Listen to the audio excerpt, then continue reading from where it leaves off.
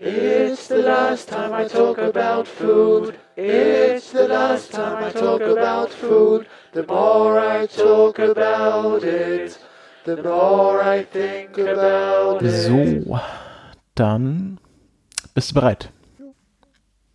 Alles klar. Hallo und herzlich willkommen zur 32. Ausgabe der Zeitspeise. Ich begrüße bei mir im virtuellen Podcaststudio meinen Podcastpartner, den Kai. Hallo Kai. Hallo Christopher. Und wie schon in der letzten Folge angekündigt, redest du, Kai, heute über ein beliebtes Frühstücksgericht.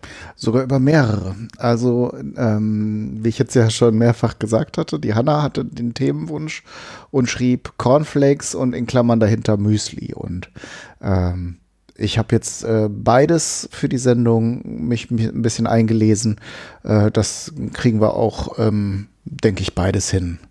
Also, das sind sogar fließende Übergänge zwischen den beiden Geschichten und wenn man jetzt einsteigen möchte, haben wir eigentlich auch einen fließenden Übergang zu der vergangenen Folge, wo du über den Sauerteig gesprochen hast, denn genauso lange wie Menschen halt Brot oder brotähnliche Dinge herstellen, haben sie sich halt auch von Getreide in irgendeiner Form ernährt. Das war ja halt in den Anfängen vermutlich nicht mal so ein Produkt wie Brot, sondern werden erstmal Getreidebreie gewesen sein. Vielleicht so in ganz früher Form haben unsere Vorfahren wahrscheinlich erstmal irgendwo Gräser und Samen und Nüsse und solche Dinge einfach so gesucht und dann von der Hand in den Mund direkt zerkaut und verspeist. Aber als die Menschen dann sesshaft geworden sind, und du hast es ja auch schön beschrieben, dann angefangen haben, das Getreide zu kultivieren, fing das natürlich an, dass man auch Vorräte hatte und da sind dann wahrscheinlich erste Formen dieser Getreidespeisen entstanden. Man kann davon ausgehen, dass das Getreide entweder eingeweicht wurde in Wasser oder dann eben später oder alternativ dazu gekocht, zu einer Art Brei oder Suppe.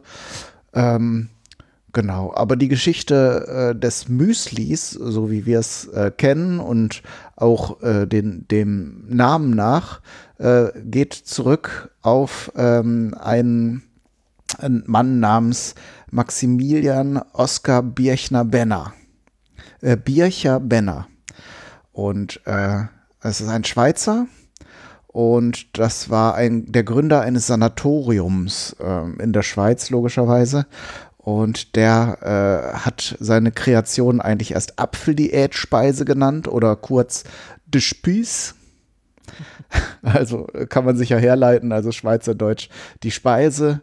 Was mir nicht klar war, dass Müsli eigentlich auch ein Schweizer Wort ist. Nämlich einfach sozusagen die Variante von Mus, wie wir es hier kennen. Ein Müsli. Ein Müsli, ein kleines Mus. Das ist ja extrem niedlich. Das ist mir noch nie aufgefallen. Und tatsächlich ist das halt darauf zurückzuführen. Der Erfinder dieser Speise ist der Bircher allerdings nicht. Man nimmt an, dass er das Essen, diese Speise vorher bei einer Wanderung in den Alpen entdeckt hat, als eine Sennerin ihm so eine Rohkostmahlzeit serviert hat, wie sie auch die Hirten, die Alpenhirten schon seit hunderten Jahren gegessen haben. Von daher ist es also keine Sache des 19. Jahrhunderts, des 20., frühesten 20. Jahrhunderts, also so um 1900 rum, kam der Bircher da ins Spiel. Da gab es diese Art der Speise eben schon lange. Und er hat nur eine sehr feste, sehr konkrete Rezeptur entwickelt und hat die sozusagen dann auch sowohl in seinem Sanatorium als wohl auch in Vorträgen beworben als besonders hochwertige Nahrung. Die Überzeugung dahinter war, dass eben diese Rohkost besonders hochwertig ist, gilt in diesem Zusammenhang als Pionier der Vollwerternährung. Und jetzt müssen alle Freunde der feinen Wissenschaft einmal kurz schlucken, denn er war ursprünglich davon überzeugt, dass unbearbeitete pflanzliche Rohkost, wie sie eben für sein Bircher-Müsli verwendet wird, biologisch wirksame Lichtquanten enthalte. Aus denen der Körper dann Lebenskraft gewinnen könne. Eine Hypothese, die sich allerdings später als falsch herausstellte, auch wenn das manche Menschen heute immer noch nicht wahrhaben wollen, dass Lichtquanten oder Lichtnahrung Blödsinn ist. Gut, in diesem Sinne, also natürlich hatte das Müsli aus anderen Gründen, aufgrund der Ballaststoffe und der Vitamine, natürlich positive Wirkungen und man hat halt die falschen Schlüsse zuerst gezogen, woher diese gute Wirkung kommt. Und das Rezept tatsächlich ist hier auch übermittelt. Das Bircher-Müsli besteht pro Portion aus einem gestrichenen Esslöffel Haferflocken. Und die werden über 12 Stunden in 3 Esslöffeln Wasser eingeweicht. Dann kommt ein Esslöffel Zitronensaft dazu und ein Esslöffel gezuckerte Kondensmilch. Und zum Schluss werden dann 2 Äpfel, circa 400 Gramm. Und das ist auch wichtig, laut Bircher komplett, also mit Stumpf und Stiel und Kern und Schale da reingerieben. Also Stiel vielleicht nicht unbedingt, weiß ich nicht, wie genau das jetzt, also es soll auf jeden Fall alle Bestandteile des Apfels enthalten und das wird dann untergerührt, damit der Apfel nicht braun wird. Das wird dann auch eben zu einer Reibe, also geraffelt, sagt man wohl in der Schweiz oder ich glaube in Süddeutschland auch. Hier würde man eher raspeln sagen, aber so grob zerkleinert. Und dann kommt noch ein Esslöffel Haselnüsse oder Mandeln dazu. Das ist also dieses Bircher-Müsli und so aus moderner ernährungswissenschaftlicher Sicht ist da natürlich auch viel Gutes drin. Die Haferflocken sind ja sehr hochwertig, haben großen Anteil an Ballaststoffen, enthalten wohl auch entzündungshemmende Wirkstoffe. Zitronensaft, Vitamin C und so kennt man ja zur Genüge und eben auch Säuren. Die Kondensmilch hat Bircher übrigens verwendet, weil zu seiner Zeit die Rohmilch wohl in Verdacht stand, Tuberkulose auszulösen. Also da wurden wohl, das war natürlich zu seiner Zeit noch nicht pasteurisiert oder homogenisiert, sondern es war dann Frischmilch und das war wohl zu der Zeit sicherer, Kondensmilch zu verwenden. Also da könnte man, wenn man es heute nachmachen will, müsste man nicht unbedingt gesüßte Kondensmilch nehmen. Kann man natürlich, gibt es ja heutzutage auch noch zu kaufen. Aber das war eher so klar, er war Rohkostvertreter, aber in dem Sinne war es halt ein Kompromiss, der sinnvoll erschien, damit man da dann nicht sich irgendwas einfing. Interessant vielleicht noch zum Thema Müsli. Also da gab es dann natürlich dann auch mit der Zeit Nachahmer. Es gab dann irgendwann auch diese fertigen Mischungen, die wir bis heute kennen, aus verschiedenen Getreiden, Nüssen, Trockenfrüchten und so weiter, um die Zubereitung eben etwas zu vereinfachen. Und 1985 versuchte Kellogg's, den Markennamen Müsli schützen zu lassen. Oh. Das scheiterte allerdings an einem 8 Jahre älteren Eintrag in Deutschland. Und als Kompromiss hat Kellogg's dann die Markennamen Müslix und Müslix mit ÜE, also Müeslix, eingetragen. Habe ich jetzt gar nicht so präsent, weil ich das selten einkaufe, aber gibt es vielleicht wahrscheinlich heute auch noch so diese Marken von Kellogg's. Und da haben wir jetzt auch den schönen Übergang zu den Cornflakes, denn die wurden natürlich von einem Herrn Kellogg erfunden. Der John Harvey Kellogg war der auch ein Leiter eines Sanatoriums, nämlich des Battle Creek Sanatoriums in Michigan. Und dazu kam noch, dass er einer sehr strengen Glaubensgemeinschaft anhing. Das wird in dem Zusammenhang immer gerne berichtet. Er gehörte nämlich zu den Seventh-Day Adventists. und die hatten sehr strenge Regeln, die sich sowohl als auf das Sexualverhalten auswirken, also die lebten sehr keusch. Und er hatte sehr extreme Vorstellungen von Hygiene. Es wird wohl so überliefert, dass er sich 7 Mal am Tag gewaschen oder geduscht hat. Und ja, auch sonstige, auch über die Ernährung hatte er natürlich sehr konkrete Vorstellungen, was so Reinheit anging. Und die Cornflakes sind, so ist es zumindest überliefert, durch einen Zufall entstanden. Er hat mit seinem Bruder zusammen diese Getreidekost für das Sanatorium hergestellt und an einem Tag haben sie dann dieses ursprünglich gekochte Weizenkörner nicht sofort weiterverarbeitet. Wurde vorher halt eben auch Brei draus hergestellt, was dazu führte, dass diese gekochten Getreidekörner dann ein bisschen angetrocknet sind. Da sie halt aber auch nicht so das Riesenbudget hatten, das jetzt zu verwerfen, haben sie es dann weiterverarbeitet, aber statt dieses Breis kamen dann halt diese Flocken heraus. Die waren zwar dann in diesem Zustand noch weich, sie kamen dann aber ziemlich schnell auch auf die Idee, sie zu rösten und diese Speise, die sie dann ihren Gästen auch anboten und den Patienten, erfreuten sich sehr schnell großer Beliebtheit und später sind sie dann auch haben experimentiert, haben andere Getreidesorten ausprobiert und sind dann auf den Mais gekommen. Was im Übrigen auch eine spezielle Sorte ist, habe ich mir jetzt gar nicht notiert. Also es ist eine Sorte, die in Südamerika kultiviert wird und auch überall in die Welt verschifft wird, weil sie eben diese spezielle Sorte auch für den typischen Geschmack und auch für die Eigenschaften sinnvoll ist.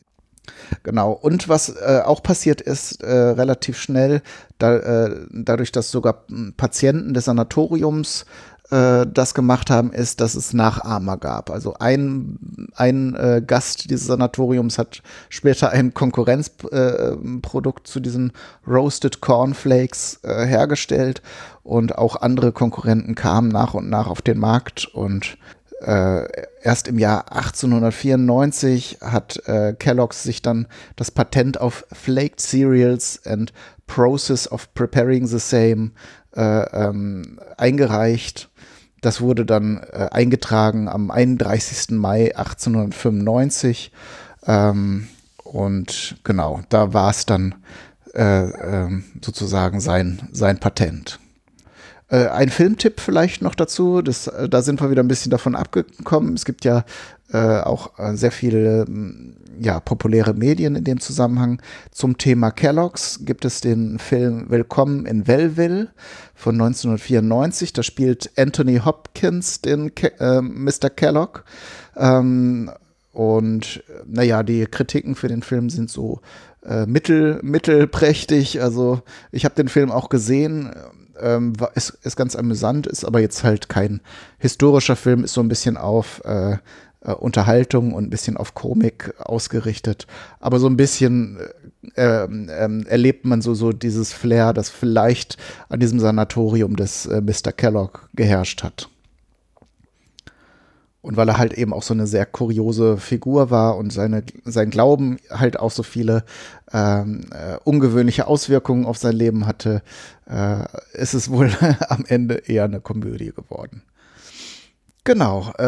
Christopher, hast du denn schon mal Müsli gegessen? Ja, tatsächlich sowohl Cornflakes als auch das Bircher Müsli. Ich habe tatsächlich früher als Kind habe ich ausschließlich Müsli gefrühstückt, dort immer das Köln Schoko-Knusper-Müsli. Es durfte kein anderes sein, da war ich sehr spezifisch. Ich glaube, also heute frühstücke ich kaum noch Müsli oder irgendwie Cornflakes oder so, sondern ich bin jetzt eher so auf die klassische Brotzeit umgestiegen. Aber ich weiß nicht, es gibt immer dieses Gerücht, dass hier dieser Mr. Kellogg Cornflakes erfunden hat, um Kinder vom Masturbieren abzuhalten.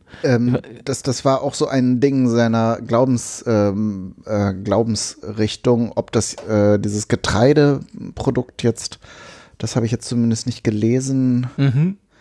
Ja, kann ja bestimmt auch nur so ein falsch wiedergegebener Mythos sein, irgendwie das, also ich habe immer gehört, ja, weil die Kinder dann die Cornflakes essen, dann werden sie nicht irgendwie durch zu viel Zucker oder durch falsche Nahrung dazu verleitet zu masturbieren.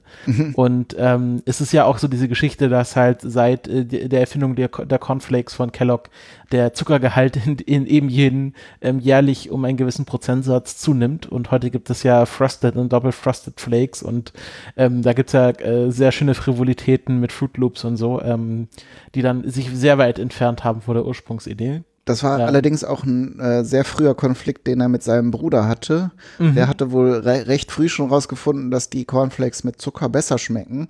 Und eben aufgrund dieser Reinheitsidee des Sanatoriums Kellogg haben sie das bei denen zumindest weggelassen. Ich glaube, nachher haben sie dieses kommerzielle Produkt dann auch mit Zucker versetzt, aber das war, was am Sanatorium sozusagen ausgegeben wurde, war ohne Zucker.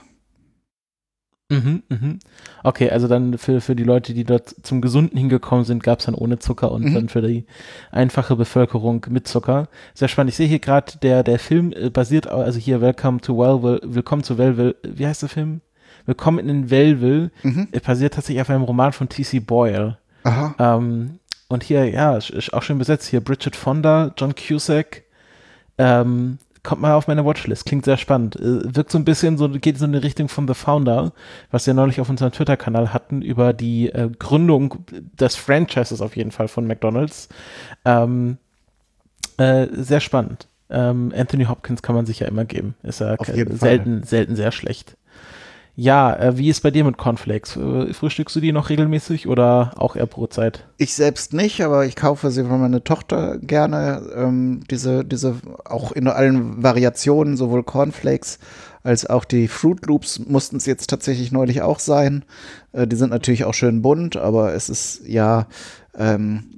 muss man ehrlich dazu sagen, im Vergleich zum Bircher-Müsli sind Cornflakes und auch die ganzen oder zumindest die meisten anderen Produkte dieser Art nicht wirklich gesund. Also der Aspekt, der beim Müsli noch gilt, also da meine ich jetzt nicht nur den Zuckergehalt, den du jetzt eben schon angeführt hast, in dem Prozess, in dem zum Beispiel Cornflakes hergestellt werden, diese gekochten Maiskörner, werden mehr oder weniger alle Vitamine zerstört.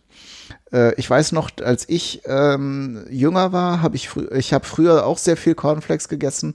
Und wenn man so seine Cornflakes mampft, da hat man immer so ein bisschen auf die Packung gestarrt. Früher wurden da halt auch noch Vitamine zugesetzt, um den Eindruck zu erwecken, das wäre jetzt halt eben gesundes, wie Müsli halt, ein gesundes Getreideprodukt. Ich glaube, das ist heutzutage nicht mehr erlaubt, weil es im Prinzip so eine Art Verbrauchertäuschung ist. Und es wird eben von Seiten der Hersteller auch immer darauf hingewiesen, wenn es eine vollwertige oder eine gesunde Mahlzeit, Frühstücksmahlzeit sein soll, muss man das halt entsprechend mit Obst oder anderen Zutaten dann ergänzen. Die Cornflakes an sich sind halt mehr oder weniger nur Nährstoffe. Ja, also was auch nochmal vielleicht eine extrem spannende Folge wäre hier so Thema, was vollwertig ist und dann darauf zurückführen auf die Ernährungspyramide und wie diese Ernährungspyramide entstanden ist und warum zum Beispiel Käse ganz weit unten ganz viel angegeben ist. Weil ich habe irgendwie gehört, das ist auch so immer so eine Sache von der Essenslobby, dass dann die Käselobby in den USA sehr stark ist und sich dafür eingesetzt hat, dass dann diese Ernährungspyramide vorschreibt, dass man besonders viel Käse essen soll, damit mehr Käse konsumiert wird. Also das diese Sache von vollwertig und Vitamine zu setzen und was ist jetzt ein vollwertiges Essen, das ist auch eine extrem spannende Geschichte. Was wir jetzt natürlich ausgelassen haben, was ja natürlich eher aus meiner Region kommt, ist eine andere bekannte Müsli-Marke. Ich weiß nicht, ob du weißt, worauf ich anspielen möchte. Schneekoppe? Ich weiß nicht. Nee, Seitenbacher. Ach so, ja, okay. Sehr beliebt aufgrund der sehr aggressiven Werbung. Genau, die tatsächlich nicht nur außerhalb meiner Heimatregion umstritten ist, sondern auch bei uns. Also selbst wir finden also ich glaube, das Lecker haben sie ja abgeschafft mittlerweile. Okay. Mittlerweile gibt es ja diese zwei Figuren. Es gibt ja immer einen Sprecher und dann gibt es den Kale und dann sagt der Sprecher immer Woisch Kale Und dann verkaufen die ja mittlerweile auch so Leinöl und Hanföl und so. Die sind jetzt voll auf diesen Gesundheitstrip aufgesprungen. Ja, und auch immer sehr, sehr schön, wie sie dann dezent andeuten, dass dieses Hanföl dann irgendwas bewirken könnte, was in Richtung Entspannung geht, obwohl das ja nun wirklich frei von irgendwelchen entspannenden Wirkstoffen ist. Ich glaube, das Skurrilste, was ich von Seitenbacher kenne, ist das Manager-Müsli.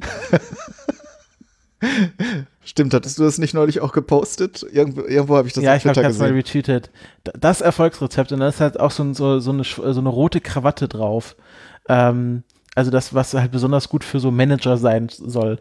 Und ich finde auch, Seitenbacher hat auch eine sehr interessante Verpackungsstrategie, weil die haben weder Kartons noch welche so bunt aufgedruckt, sondern meistens diese durchsichtigen Tüten, wo dann nur so ein Label aufgedruckt ist. Das ist natürlich auch eine Werbestrategie, dass man halt genau sieht, was drin ist und wie viel drin ist und alles transparent und so. Und Seitenbacher geht halt wirklich so sehr stark auf diese Gesundheitsschiene drauf. Also jetzt weniger, also Kellogg hat natürlich auch hier diese Fit-Müsli und so und Köln und was weiß ich, aber Seitenbacher geht da schon sehr, sehr tief rein. Genau, hier, was die alles haben, Hefe, Weizenkleie, genau. Seitenbacher. Vielleicht, ich weiß nicht, wie ergiebig da die Geschichte ist, vielleicht wird das auch nochmal eine eigene Folge. Aber ja, Müsli.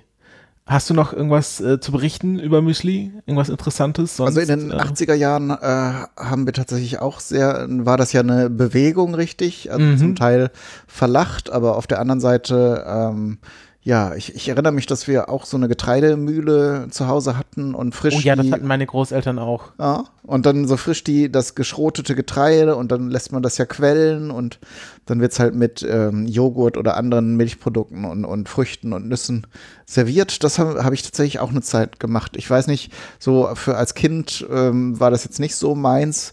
Habe aber jetzt auch schon mal mit dem Gedanken gespielt, das mal wieder zu probieren, weil es ist ja nun wirklich erwiesenermaßen gut. Ne? Auch wenn keine Lichtquanten drin sind. Auch wenn keine Quanten drin sind, aber es sind auf jeden Fall Mineralstoffe und Vitamine und Ballaststoffe drin. Die Quanten sind schon drin, aber ich weiß nicht, ob die so viel mit deiner Gesundheit zu tun haben, ob die aus Licht bestehen. Den genauen Verdauungsprozess, in dem Lichtquanten in Lebensenergie umgewandelt werden, den müsste man erst nochmal nachweisen. Ja, also genau. Ich finde sehr lustig, dass es sowohl Mr. Kellogg als auch der Herr Bircher 2 Sanatoriumsleiter sind. Auch ein Beruf, den es heute so wahrscheinlich nicht mehr gibt. Also ich meine, so diese ganze Kur-Geschichte, seit das ja die Krankenkassen nicht mehr so sehr bezahlen, ist das ja eh alles hops gegangen. Aber ich war zum Beispiel auch, was zum Thema Sanatorium jetzt passt, hier in Brandenburg gibt es die Heilstätten Belitz, was auch so ein Sanatorium ist. Also war, glaube ich, Anfang des 20. Jahrhunderts dann als Tuberkulose-Sanatorium für die Berliner gedacht, dass sie dann irgendwie in den Brandenburger Wald fahren können, um sich von der Tuberkulose zu erholen. Und das ist heute so ein Lost Place, also das ist halt alles verfallene Ruinen und dann war das lange brach und jetzt, glaube ich, in den letzten 10 Jahren hat man das dann wieder aufgebaut, sodass mit so einem Baumwipfelpfad, sodass du dir dann diese Ruinen anschauen kannst, wie dann Bäume in diesen Ruinen wachsen, und das war sehr spannend, weil diese Architektur haben sie dann extra so gebaut, dass man dann zum Beispiel die Tuberkulose-Patienten irgendwie im Bett an die frische Luft schieben konnte, weil es ging ja irgendwie darum, dass diese Leute frische Luft bekommen sollten, weil man ja geglaubt hat, dass die Tuberkulose aus der unreinen Luft entsteht. Und ich glaube, sie waren sogar so fortgeschritten, dass sie sogar eine Spülmaschine hatten. Irgendwie Anfang des 20. Jahrhunderts, was damals ein riesen technischer Fortschritt war, weil die halt gedacht haben, man muss halt hier das Geschirr halt besonders gut spülen, damit die Leute daran auch nicht krank werden von. Und da ist ja was Wahres dran. Ne? Genau, also war nicht so falsch, die Idee. Also dieses Sanatoriums und Heilstätten und so, das ist auch eine interessante Geschichte. Und dann halt in Verbindung auch mit Vollwertkost und Rohkost und so, das sind ja so, was heute so Quinoa und Superfoods ist und solche Sachen, das war früher halt so, dass man halt irgendwie Vollkost gegessen hat, Vollkostnahrung. Oder Vollwertkost. Da gibt es sicher noch einige Phasen, die man, also es gibt ja auch heute noch Kuren und das ist natürlich ein spannender Aspekt, den man nochmal konzentriert betrachten könnte, was so heute oder was im Laufe der Zeit als gesunde oder als vor allen Dingen als heilende Ernährung betrachtet wurde. Heilnahrung, genau. Genau. Also zum Beispiel fällt mir da so, wenn ich jetzt so wühle, so basische Ernährung ist ein Ding, Heilfasten ist ein Ding.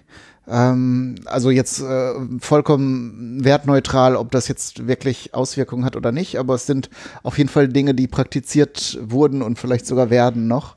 Das könnte man tatsächlich auch noch mal genauer anschauen. Steinzeitdiät. Ja, ja. Ja, das ist, oder Keto-Fasten, also gibt es ja die wildesten ja. Sachen. Da müsste man wahrscheinlich dann sehr genau recherchieren, wie jetzt da genau der Wirknachweis erbracht wurde oder auch nicht. Ja, aber vor allen Dingen, wie sie uns erklären wollen, dass die Steinzeitmenschen, die ja so vielleicht 20, 30 Jahre alt geworden sind, sich besser ernährt haben als wir heute. Und naja, das ist der Anteil an Mammutfleisch im Essen ist dramatisch zurückgegangen. Den können wir nicht mehr bieten, ne? Ja, vielleicht noch nicht. Also wenn jetzt hier die Gentechnik weiter voranschreitet, vielleicht gibt es dann bald Mammutburger. Ja, mal schauen. Wenn sie das ordentlich auftauen können, so ein Vieh. Wir haben ja noch im Thementrello auch noch einen Themenpunkt Essen der Zukunft. Vielleicht ist das dann auch irgendwann dann auch der Thema Mammutburger dann ein Ding. Und dann so endlich mal wie Fred Feuerstein so Dinosaurier-Spare-Ribs essen, ne? Wenn dann der Dino-Park irgendwann tatsächlich gebaut wird. Gut, ich habe so das Gefühl, das war es jetzt alles, was wir euch zu Müsli erzählen können, oder Kai? Ja, es war nicht viel, es war mal wieder sehr dürftig vorbereitet, aber ich gelobe Besserung. Das war jetzt tatsächlich, zu unserem Aufnahmetermin hatte ich das alles noch nicht vorbereitet. Dann habe ich so ein paar Themenbröckchen zusammengeworfen. Aber wie gesagt, das wird alles wieder besser demnächst. Und damit würde ich fragen, Christopher, was kriegen wir denn nächstes Mal zu hören?